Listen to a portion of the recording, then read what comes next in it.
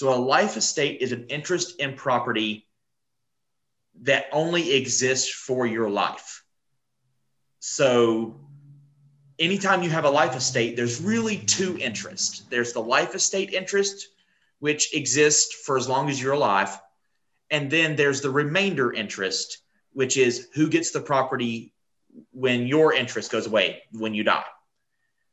These are two very separate things.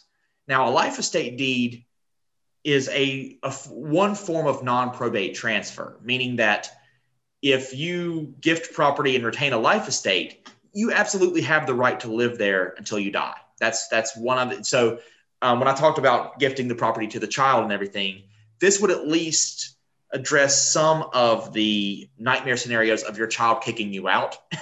Again, hopefully that's a nightmare scenario that would not happen in most people's families, but the life estate at least makes it clear in paper that you are allowed to live there forever.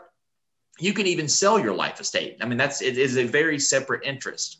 But if you sell your life estate, then whoever you sell it to only has the right to live there during your life, not their own. But then the remainder interest is separate too. So your children could sell, or whoever you gave it to, could sell their remainder interest, which means that when you die, the rest of the property goes to somebody else. That is a way to transfer property, retain your right to live there, and ensure that you know who it goes to after you die. And there are ways to use those kind of deeds as well. I'm sure Tammy's used them. There's situations, all situations are different, and it might come into play.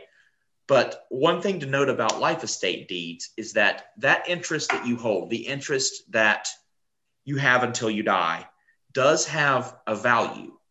And it's based on your life expectancy, which, going back to what I said earlier about this being a specialized field, just to make it harder on you, the IRS and Medicaid define your life expectancy different, because it can't be easy. Why would anything make sense?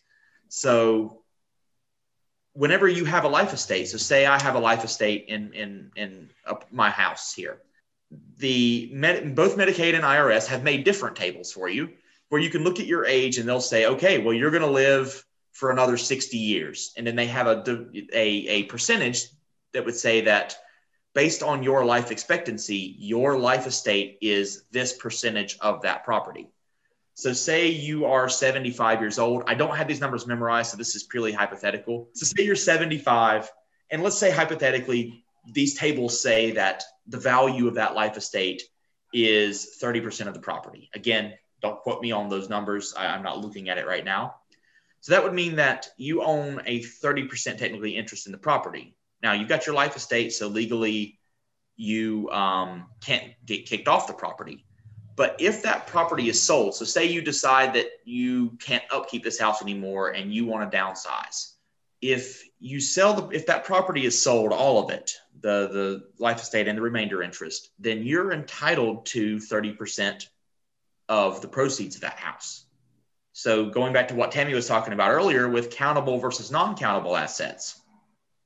So your home is not a countable asset for Medicaid purposes, but cash is a countable asset.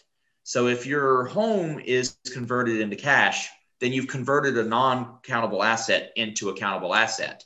So even if the idea of the life estate deed was to protect it from nursing home care, the property is out of your name, at least the remainder interest, and it would pass outside of your estate.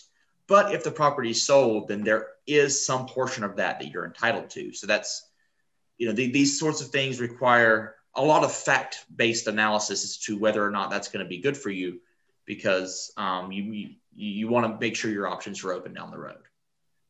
And to add on to that, from a Medicaid standpoint, if the life estate is revocable, then they will require you to revoke that in order to get Medicaid benefits. So it kind of undoes whatever you were trying to do. And that's really where a trust is going to avoid all of those potential issues.